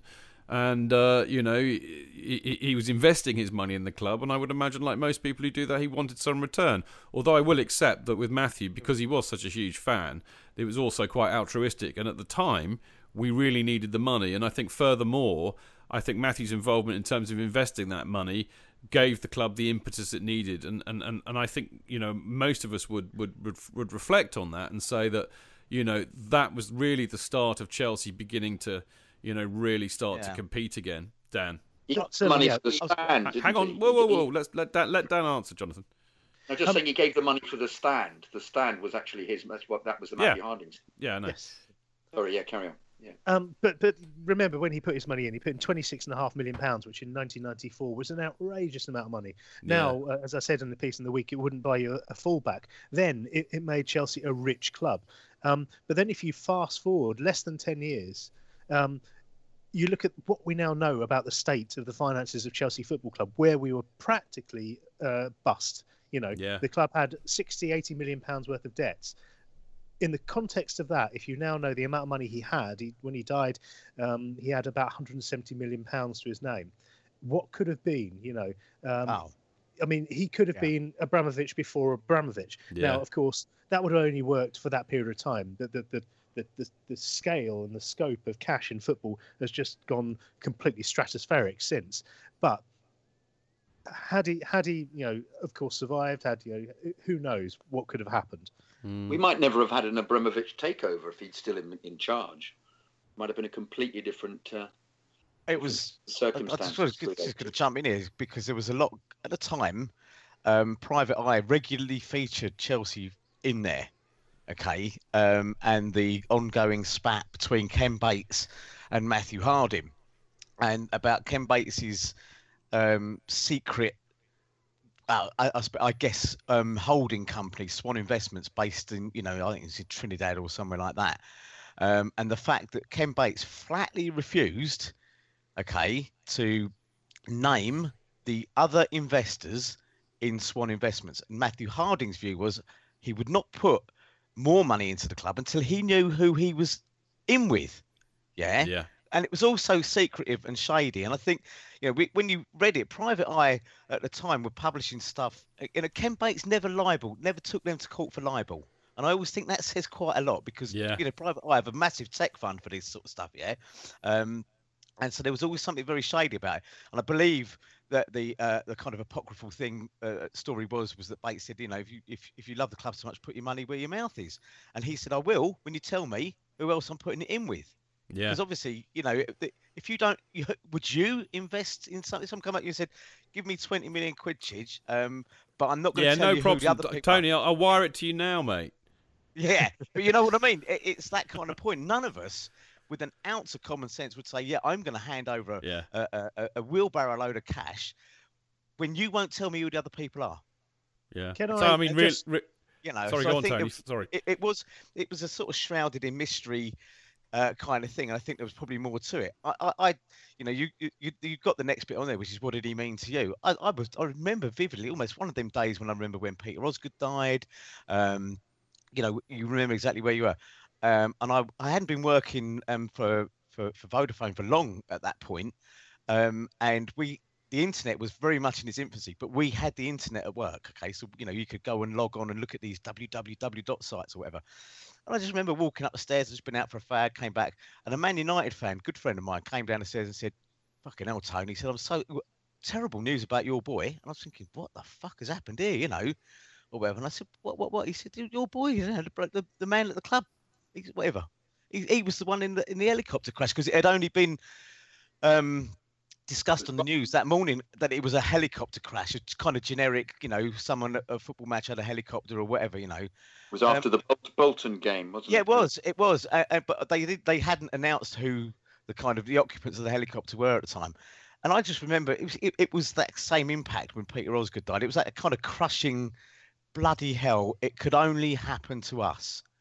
And at a time when, for me, Matthew Harding, famed for sitting in the Imperial Arms having a pint of Guinness, a businessman who maybe was letting his heart rule his head in some ways when it comes to sort of putting money into the club, but who seemed to have a genuine affinity with the fans, and for people like me who never really liked the whole Ken Bates, and I respect what Ken Bates did for the club. Matthew Harding was that kind of small beacon of light, as I think Jonathan described in this beacon of light, that you thought may well have the possibility of wresting control from Bates and making us a club that people wouldn't laugh at anymore. Because, we're sack a manager when you finish second in the league or whatever it was. And the kind of revolving door that Ken had on the manager's desk, office. And it really, I just remember being gutted, crushed was how I felt. It was like, fuck me. Here we had a chance of going somewhere and we're still saddled with this bloke who's done his bit for the club, but who, for me, I had always thought of Bates as an embarrassment rather than a saviour. And that's going to be controversial. I know people are going to say... No. It's your own opinion. Yeah. It's your own opinion, mate. You're absolutely entitled to it, and it's heartfelt, and I think that's really important. I agree and share with you that thing that when I heard the news, I was absolutely devastated and gutted because, I had the feeling that with Matthew's involvement in the club that we were on the cusp of something, and I just thought in that moment it had all been eroded. So that was my first feeling. Obviously, one feels terribly sad and almost distraught for him and his family, of course, because it's a real human tragedy and that goes way beyond what it means to us in terms of what he could give us for the club. And I think we shouldn't forget that. And I think Dan made that point very articulately a minute ago. But no less than Andy Silverman, who's made a beautiful point in here. And I think I'm going to close this discussion about Matthew Harding with this, which is lovely. Andy says, "I drank a few times with Matthew in the Imperial, Chelsea match shirt over his suit, Guinness in hand and singing every word of every chant. He was simply one of us." And I do think that that's a very pertinent point and a lovely one to end that bit of the show with. We've got a few minutes. I've got a couple of things I've got to read out, but very, very quickly, we should talk about the West Ham game. First of all, Dan, there's quite a lot of concern about what may or may not happen at this West Ham away game. There's 5,200 of us going there, and West Ham have had an unbelievably shocking security issue since they've moved to the London Stadium. I should say West Ham London, of course. Are those fears grounded, do you think, Dan? Yeah, I think they definitely are. Nobody really knows what's going to happen. This is not a football stadium they're playing their games at. It's an Olympic stadium. You still have a situation there where the Met Police are in a standoff where they say they can't go in and physically police games because there's no radio coil in there and it doesn't work properly. Apparently they will. They found a way to do it for this particular game. I think a lot of people are very, very worried about what might happen. The flows of fans are very, very difficult. We've seen, if you've been on social media, you will have seen fans of opposition clubs being ferried into the away end through home areas. And the other thing is, I mean, forget the stadium itself. It's a long, long way through that Olympic Park from the stadium to all the public transport that serves it. I think it's going to be a challenging night for all concerned in running that game on Wednesday night. Well, I've it been is a worry. But Jonathan, go on. Sorry, mate. Warned off. I was told, a mate of mine, West Ham fan, told me not to go. Really? Why? What did he say? He said that they're all prepared for it. He said they're all prepared to try and... Who are all prepared for it? The Hammers fans, the hard nut Hammers fans are deliberately going to target the Chelsea fans, and it's so easily done. You just walk round. You know, there's no part because it's an Olympic Stadium. It's a large hangar. You can just walk round to where the Chelsea fans will be. They'll have to be sectioned off. But he said there are a large number of West Ham fans, probably without tickets, who are looking forward to confronting the Chelsea fans. Bent on trouble, basically. Yeah, and he warned me to be very careful. Joy. You think this shit had gone from the game, really, wouldn't you? Maybe people have grown up a little bit by now. West Ham are very specific, aren't they? There was trouble at the first game of the season. There were coins being thrown all the time from the West Ham fans at in the home game. Then I think lots of them are very keen on this. Has been manifested by the trouble within the ground itself. Think that their traditions are being overrun by middle class prawn sandwich brigade fans, and they're out to prove a point. Well, it's either that or go back to the 1950s, then, isn't it? I mean, that's the game these days, like it or not. But indeed, standing on corners in crowds, waiting to kick the shit out of people who just want to go to a game of football, is, it's just, that makes my blood boil. That does. Mm. I mean, Debs is in Mixlr tonight, and of course, Debs is quite heavily. I mean, Debs would have been at the meeting that the Supporters Trust had with the police, because there have been meetings with the police, trying to establish how one can avoid anything kicking off. And she'll correct me if I'm wrong, but she's put up on Mixlr, the police know this and have said there will be a proportionate response. Now, correct me if I'm wrong, Debs, but have the police not decided that they are going to have a presence inside, which they don't normally do for a plethora of reasons at the London Stadium? I'm sure she'll qualify that for me in a minute. Yes, well, look, let's I at number can one. Confirm that, Chidge. Sorry, Dan, go on. I can confirm that, Chidge, that basically they found a way to do it for this particular game. Yeah.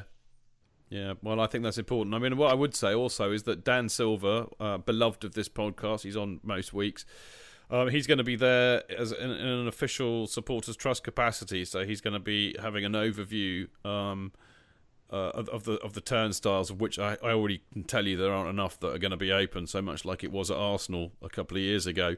But he's going to have a watching brief to make sure that everything's working as it should be and report back if it's not. And he's promised me that he will be wearing a high visibility jacket. So all is well. Anyway, more seriously, if you are any of you lot out there who listen to the show are going, sadly I can't make it because I'm stranded down in Winchester as it's midweek. But if you are going, try and stay safe and obviously enjoy the game. We should have a very, very quick chat about the game too. I'm going to ask you first, Dan. Do you think he'll stick to the same side or will there be changes? I think there might be one or two changes. I think West Ham there'll be a lot of changes, and I think he might anticipate that he can maybe play a little bit fast and loose with some of his selections. But I don't think there will be whole scale changes. I think this is a competition Conte wants to win, and West Ham should be there for the taking. Yeah, well, let's hope so. Tony, very briefly. Sorry, yes, I think he will make changes. I think he knows that priority one is the Premier League, and he'll want to preserve some of those players, I think. And let's face it, West Ham are pretty shocking at the moment, so why not give one or two youngsters and maybe give JT a run out? I think just to get himself back in the game.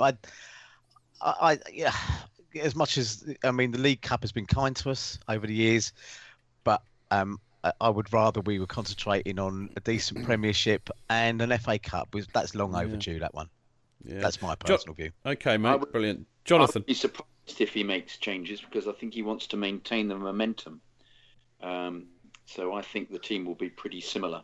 And I think he might give Chalobah a go, or Chalobah. How do you pronounce his name? Chalobah.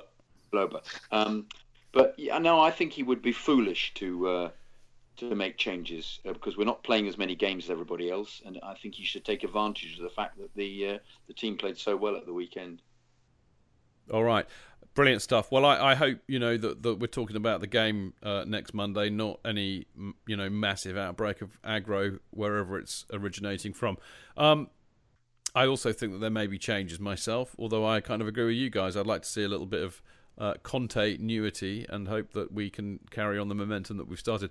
I'm hesitating and pausing because Debs has actually put up a message on Mixlr that says she's been advised by Amanda Jacks from the FSF that no police inside the stadium as such, but close enough to attend should the need arise. But there has been mixed messages on this, so we shall see. So I hope that clarifies things for you too, Dan. Well, I've heard a slightly different version of that, I've got to say. So I think there's a number of different versions going around. Mixed messages, as Debs says, I think. Yeah. But hopefully, as I said, look, bottom line is it's a game of football. Let's hope it stays that way and there's no aggro. Okay, I've got a few things to read out, the usual kind of things. I've moved it into this part, so bear with me, people, while I drone on with this, but hopefully some interesting news for you. First of all, I have to say a shout-out to the wonderful Kevin Pink, who is also known as @the CFC Nutter on Twitter, and a fine lad he is too. And he says he's been buzzing for the podcast tonight. He also said that Conte has every right to try and make the crowd make some noise. The real fans can't get tickets. Costa coffee drinking mugs don't do zip, which I think is the closest we've got to kind of validating Conte's behaviour, which of course I thought was perfectly acceptable. And Jose, thinking he was being humiliated by that, needs to look at himself in the mirror. Anyway, enough of that. We were talking about the trust actually in this part, of course, and our involvement with talking to the police. And I have to say we had an absolutely excellent special general meeting after the United game at the Atlas pub. We did broadcast it live. I don't know if anybody managed to catch it who's listening tonight. We will, of course, be releasing the podcast version this week. And I think well worth a listen because we tidied up a bit of business, but even more so because after the meeting there was an absolutely superb Q&A with special guest Kerry Dixon.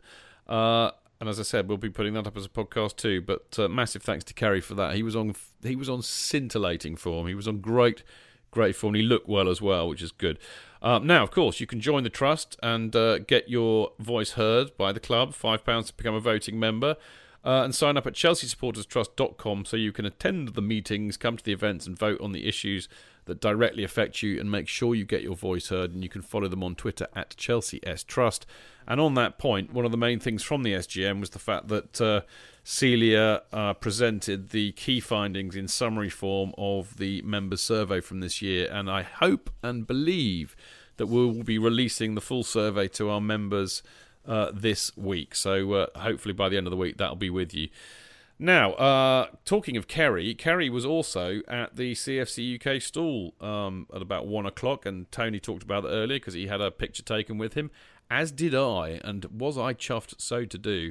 But he was signing a copy of his book and was on, again, great form and sold all the books, took loads of photographs of people, all fantastic stuff. Now, talking of CFC UK, the latest edition, which has got Matthew Harding's picture on the front, is out now, and it features such literary luminaries as Tim Rolls, Kelvin Barker, Clayton Bierman, Walter Otten, Mark Worrell, and even me. Now, for those of you who don't know where the CFC UK stall is, it's opposite Fulham Broadway, so go and get yourself a copy at the next match. DJ will no doubt have some copies with him for West Ham. If you can't get it there, if you don't live in the manor, you can always get it digitally by subscribing online at cfcuk.net. And if you're in the USA, you can follow the Twitter account at CFCUKUSA. And if anyone is interested in getting a CFC, an actual hard copy as opposed to a digital one, contact Dan Lundberg on Twitter at @DLundberg_. And lastly, before we go to a break, CPO, if you want to own a little bit of Chelsea and protect the future of the club, go and buy a share in the Chelsea Pitch Owners, who own the freehold of Stamford Bridge, and of course whose aim is to ensure that Chelsea Football Club will remain playing football at Stamford Bridge forever. And to find out how to buy a share for around £100, email info@chelseapitchowners.com and check out chelseafc.com/fans/Chelsea-pitch-owners. And of course follow them on Twitter at Pitch Owners. Now, after the break, it'll be some more emails from you lovely people. See you in a second.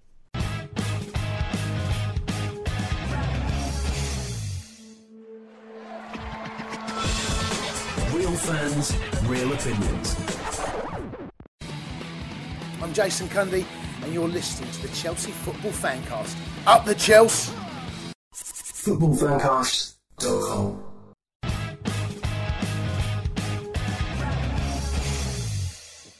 Welcome back. I am Stanford Chidge, and you're listening to the Chelsea Fancast. And I can share with you that during our little break, we've been discussing stuff that I cannot reveal on air ever. It was that grim, and I blame Tony. Wearing it was a health slot, wasn't it? It was a bit of a health slot. Health safety. It was indeed. Anyway, as you probably or you should know by now, we're in part bloody four, for God's sake. But we've got the wonderful Tony Glover of the Podding Shed fame with us tonight. Hello, Tony. Hello, Dave. Chidgey. It's been a joy, a pleasure.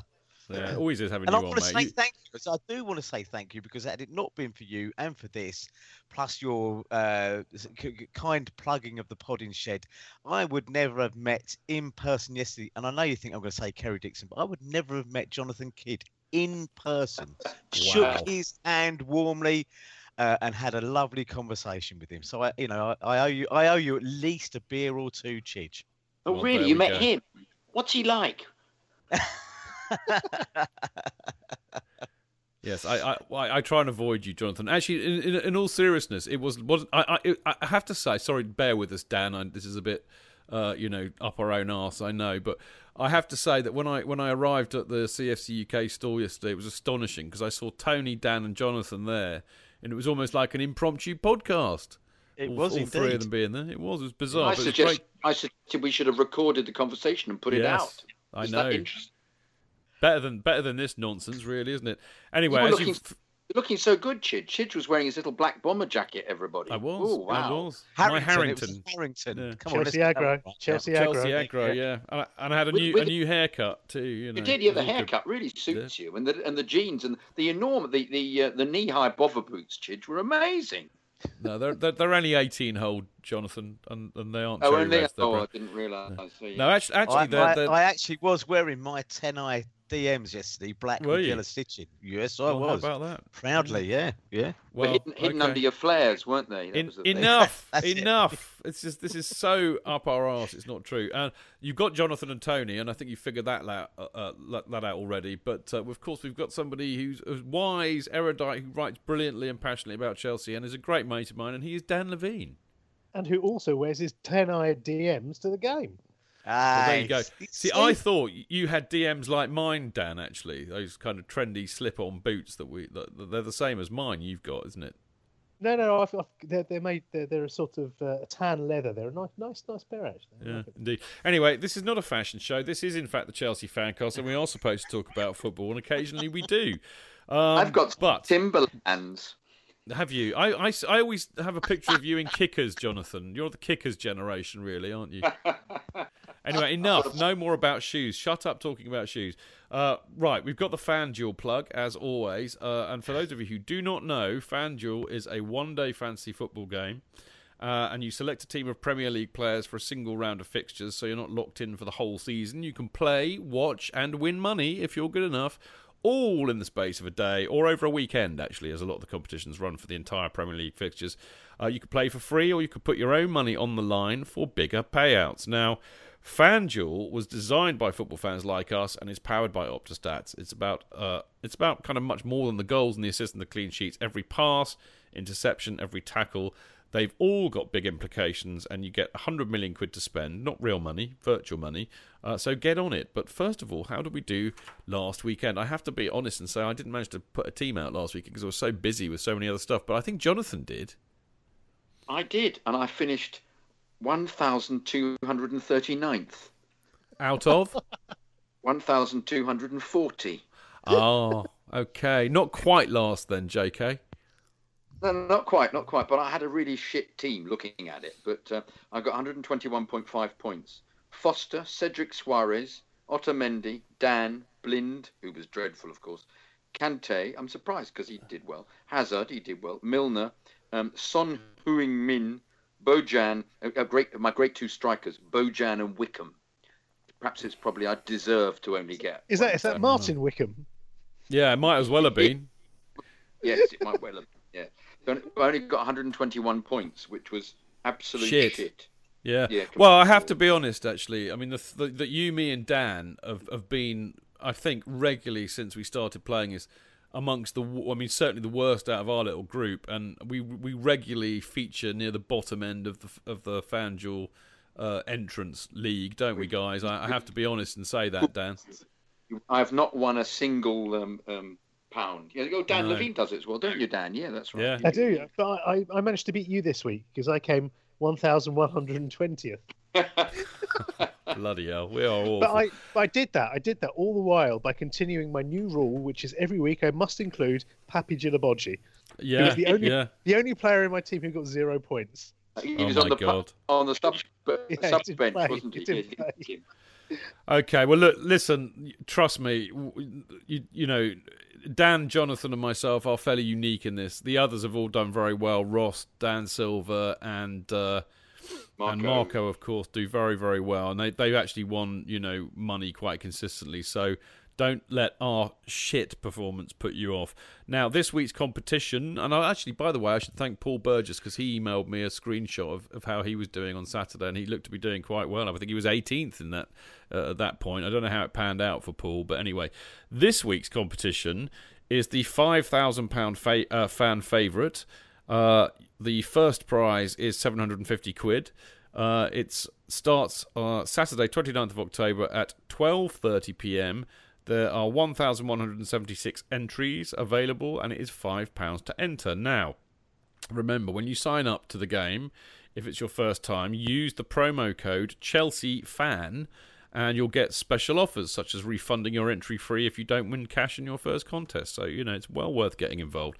Now, you must be 18 or over to enter and based in the UK. Please play responsibly, as if you wouldn't. You're all very responsible people. You listen to the Chelsea Fancast. What more can I say? Okay. How can you What? play? Sorry, mate. How can you play irresponsibly? How can you do I think that like game? you, me, and Dan, really, because just by being so crap and picking Papi Djilobodji, that would probably count. Taking the piss slightly, I suppose. Yeah, possibly. Jonathan, I've got 2 fantastic emails. I must just preface the first one before you read it out, because I must say, this is from Paul Robinson, and Paul came and said hello whilst I was at the CFC UK stall, and said, Chidge, I sent an email in and you didn't read it out. And I said, didn't I? I said, that's unusual. He said, it was just before you went on holiday. I said, that could be why. And the weird thing is I checked and I looked back in the script and it was there, but I can't remember for the life of me whether he read it out or not. Bottom line is, I promised him faithfully that we would read his email out, and it is a cracker, so I'm amazed that I didn't. So take it away, Jonathan. It's a cracker, isn't it, Chidge? It is. It's a cracker. Here we go. Hi, Chidge. I'm a third-generation Chelsea fan, having first gone in 72-73. Blimey. In the 20s, my grandfather was born in the Fulham Road and used to sneak in, almost read break in, used to sneak in when they opened the gates at half-time. My dad was born off the Fulham Road and started going in the 50s. More recently, my daughters have started going, which makes us a fourth-generation family. Oh, excellent. The purpose of this note is simply to say, I love your Fancast show. Whilst you have a laid-back, flippant style, is that you, Chidge? Anyway, I'm aware that shitloads of work must go into preparing and planning for the show. No, it doesn't. All true. Which is no mean feat in today's hectic world. 10 minutes, isn't it, Chidge? A true labour of love. No, it's not. It's labour of Guinness. I missed the first 18 months, but have never missed a single episode since. Wow. I'm a podcast listener, and until a recent injury, invariably listened when out jogging. Oh dear, wonder what the injury was. Also, until recently, I used to have a global job, and whilst I never kept a record, I've listened to the show whilst out jogging in certainly 20 plus countries across all continents, including all around the US, Australia, and even crazy places like Red and Tiananmen Square. Wow. Red. I enjoy all elements of the show with an enjoyment level of 100%. Oh, we can soon put a stop to that. Therefore, I share the following feedback in the spirit of making the show even better than it already is. Controversial.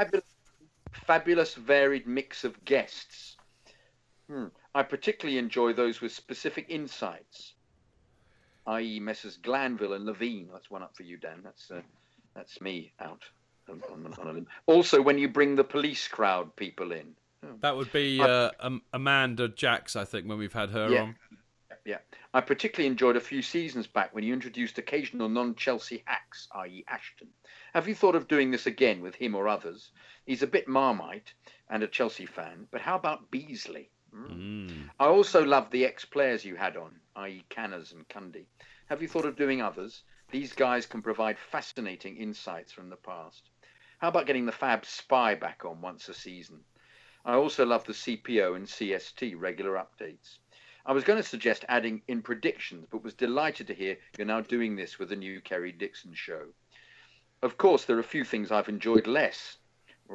As a podcast listener, I found the TV period less interesting, and the same with Skype calls. Of course, I recognise. Oh dear. Of course, I recognise. Not this Skype. He means when we used to do Skype calls on the TV show. Oh, phew. Of course, I recognise that sponsorship provides much-needed revenue, but I didn't enjoy the betting slots. And now the current fan duel. Ooh, controversial. Ooh. All minor things, and don't in any way want to take away from the fabulous overall show. That's it from me. So once again, thanks for all yours and the team's great work. And here's to many more years at the Chelsea Fancast. All the best, Paul. Would you like me to comment on that? Yeah, could you? Yeah. Yeah, I will. Well, number one, I met Paul, and he's a lovely lad, and he was actually with his daughter, so there were several generations of Chelsea supporters there. I think it's a wonderful email, and thank you so much for all of your kind comments, Paul. They're much appreciated. Quick answer. Well, we're never ever going back on TV. That was a one-off because we just happened to get a studio, and my big ego demanded that we would do it. But that ain't ever happening again because I just really don't have the time anymore. And I'm now in Winchester. So, I mean, that's why we're now doing the podcast virtually by Skype, which in some respects is a shame because I don't actually get to see the guys and have a beer with them. But on the other hand, it was either that or no show. So I think that was a no-brainer. And talking of Skype, that kind of means that it's quite difficult to get some, kind of other types of guests like journalists to come on because they're not all of them, and ex-players particularly actually, because they're not necessarily Skype friendly. But I am not adverse, and I do have plans to do a few more interviews with ex-players, and the reason for that is because they all have a mobile phone, and provided they've got a mobile phone, I can phone them up and have a chat with them and record it, and actually that makes it easier for them because they don't have to sit here and put up with it for 2 hours. And I can fill a half-an-hour slot with some really interesting content. Not saying that we're not interesting in ourselves, because we are. But I can do that occasionally. And when I'm really busy until Christmas, but once I get Christmas out of the way, I'll have a bit more time, and hopefully I can organise a few things like that. And I would really love to, because you're right, it would be great fun. And I think that was really about it. But yeah, I take your point about some of the other interesting guests. That's why we're so privileged to get Dan on as regularly as we do, because I know that he has some really interesting things to say, and I love having him on the show, so it's really nice to see that that's appreciated too. So there we go. So thank you for that email, Paul, and I hope that I have restored your faith in humanity by getting it read out. So there we go. Jonathan, next one? This is from the excellent Mac Bergson. Stanford Chidge, very formal. Still can't stop smiling after today's game. Yeah. Had to watch it twice. Yes, so did I. Watched it. Chelsea probably should have won 6-0. When was Chelsea's last 3-game win streak with 3 clean sheets? January 2015. Something that once seemed to be our birthright has proven very elusive. If I can discuss the white elephant in the room for a second, let me start by saying that without Jose Mourinho, I'm probably not a Chelsea fan. His hiring matched up with my discharge from the US Army and more free time to watch games. I loved his attitude and the way he set up his team. His man management was second to none. It was easy to develop a love for the club based on his contributions. I was devastated when he was fired. Me too. And overjoyed when he was rehired. Me too. And when we won the title in 2015, I thought this was the beginning of a dynasty. The worm started to turn very early last season. His behaviour became more and more boorish and less tolerable with the poor results. The shortened pre-season, the signing of Falcao, Evergate, assaulting the refs at West Ham, blaming everyone but himself, he turned something beautiful into something difficult to watch. I admit I felt relief when this man I loved was let go. After watching yesterday's display, I think Roman made the right choice. Something has changed in this man. His team was unmotivated and unorganised. I saw CFC 2015-16 all over the pitch yesterday, but luckily they were wearing red shirts. Even the boorish behaviour was back when he stopped Conte during the handshake.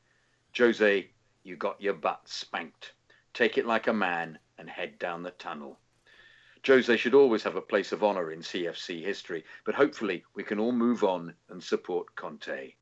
Antonio's boys were organised, passionate and played with purpose for over 90 minutes yesterday. Even if Pedro had not scored after 30 seconds, I do not think the result would ever have been in doubt. Conte will have some bad games and some rough patches, but I know he has the smarts and the work ethic to get through it.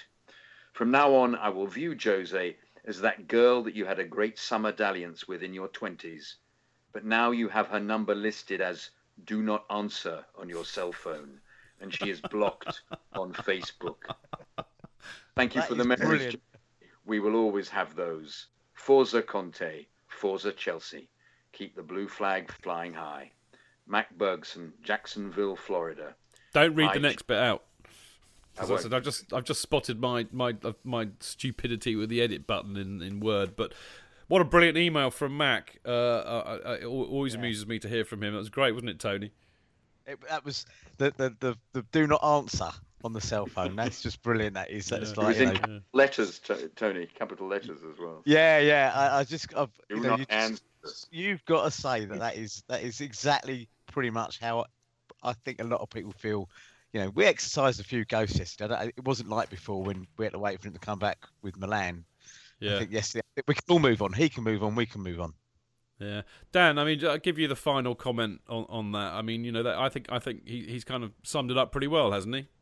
Brilliantly, great analogy there from Mac, and I think I mean it was odd seeing him come back yesterday, and all of those emotions were there, but you know, time to move on. Yeah, definitely right. I think I you know, I said it earlier in the show, didn't I? It was quite cathartic yesterday, actually, and one thing we didn't really touch upon was how, you know, I mean, the way the goals were celebrated, particularly that first one. I haven't seen it like that at Chelsea for a while, and it seemed to be a huge outpouring of catharsis. And I think the really key thing was that, you know, had we been beaten by United yesterday and by Jose, that would have been just so hard to stomach. So I think a lot of it was just relief, and then ultimately this catharsis that we'd let him go, and it was okay to do that. And I think that was a lovely kind of coda on that match in a way.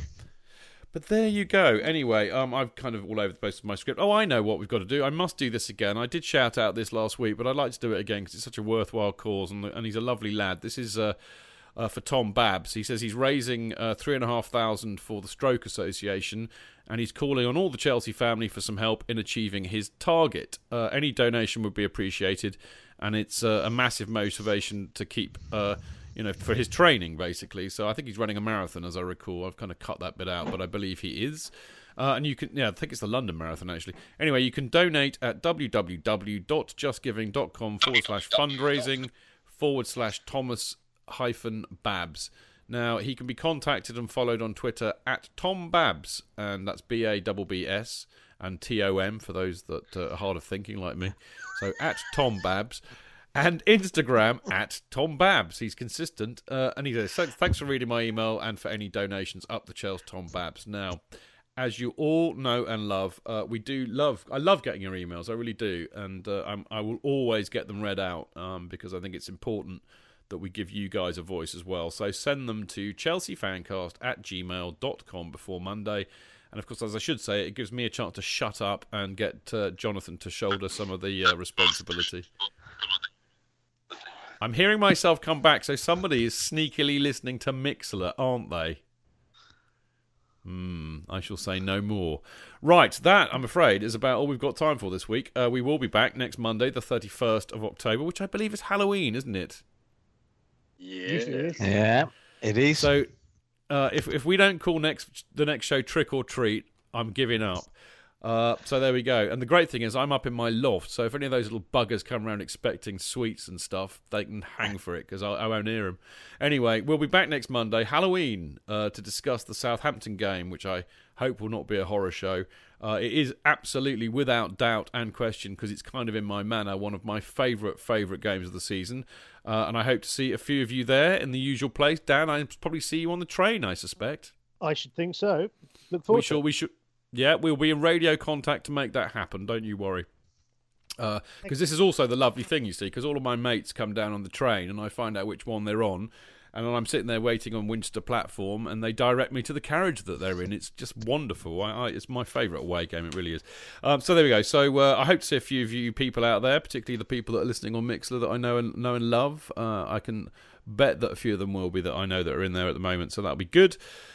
Next week's show, I will be joined by Jonathan again, and Dan Silver, and the lovely Clayton Bierman, so that should be a cracker. Now, before all of that, of course, do not forget to download the next Kerry Dixon Chelsea Fancast preview show this Friday, October the 28th, previewing the Southampton game. Now, don't forget to follow the show on Twitter, at Chelsea Fancast, me, at Stanford Chidge, Jonathan at Jonathan Kidd, Tony at GrocerJack UK, and Dan at Dan Levine. And of course, check out the website chelseafancast.com.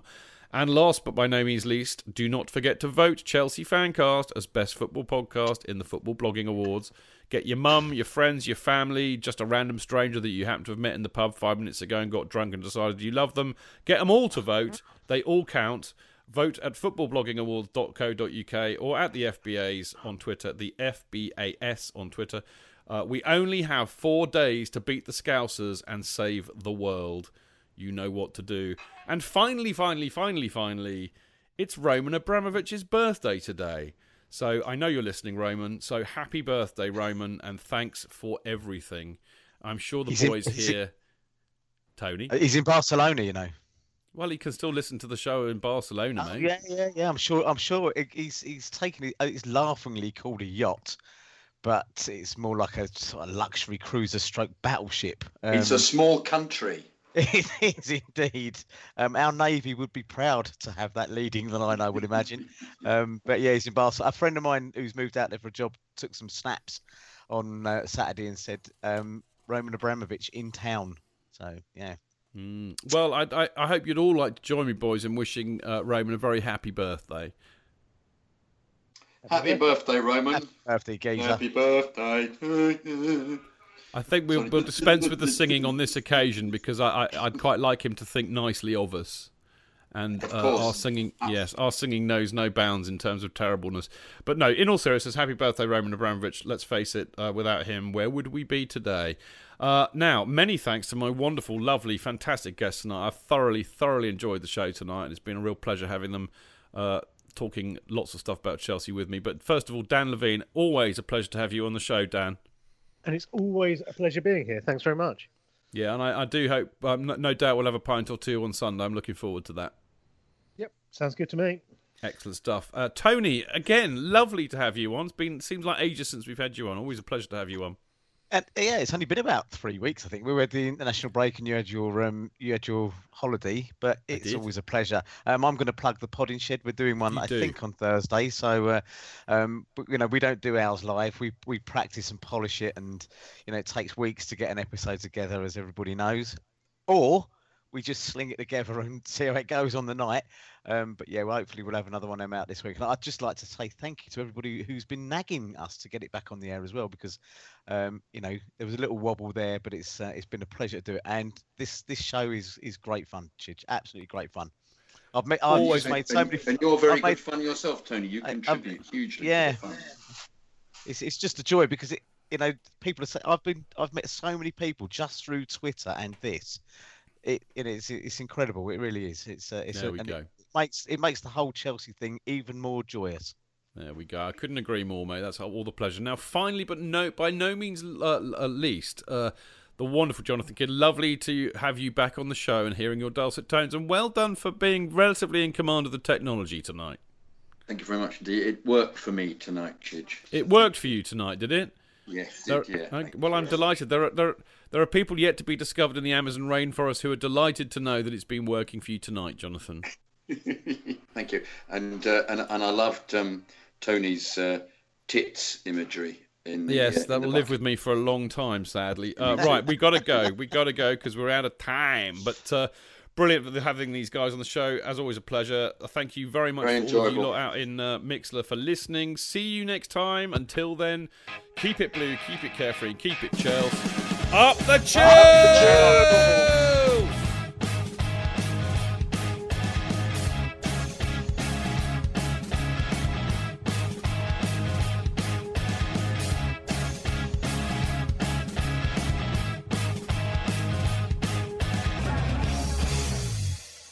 It's the 90th minute.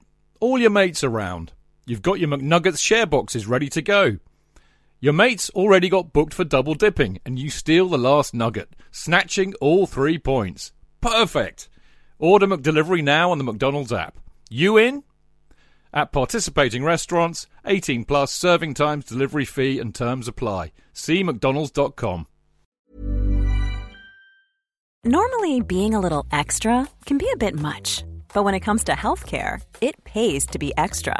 And United Healthcare makes it easy with Health Protector Guard fixed indemnity insurance plans. Underwritten by Golden Rule Insurance Company, they supplement your primary plan, helping you manage out-of-pocket costs without the usual requirements and restrictions like deductibles and enrollment periods. So when it comes to covering your medical bills, you can feel good about being a little extra. Visit UH1.com to find the Health Protector Guard plan for you.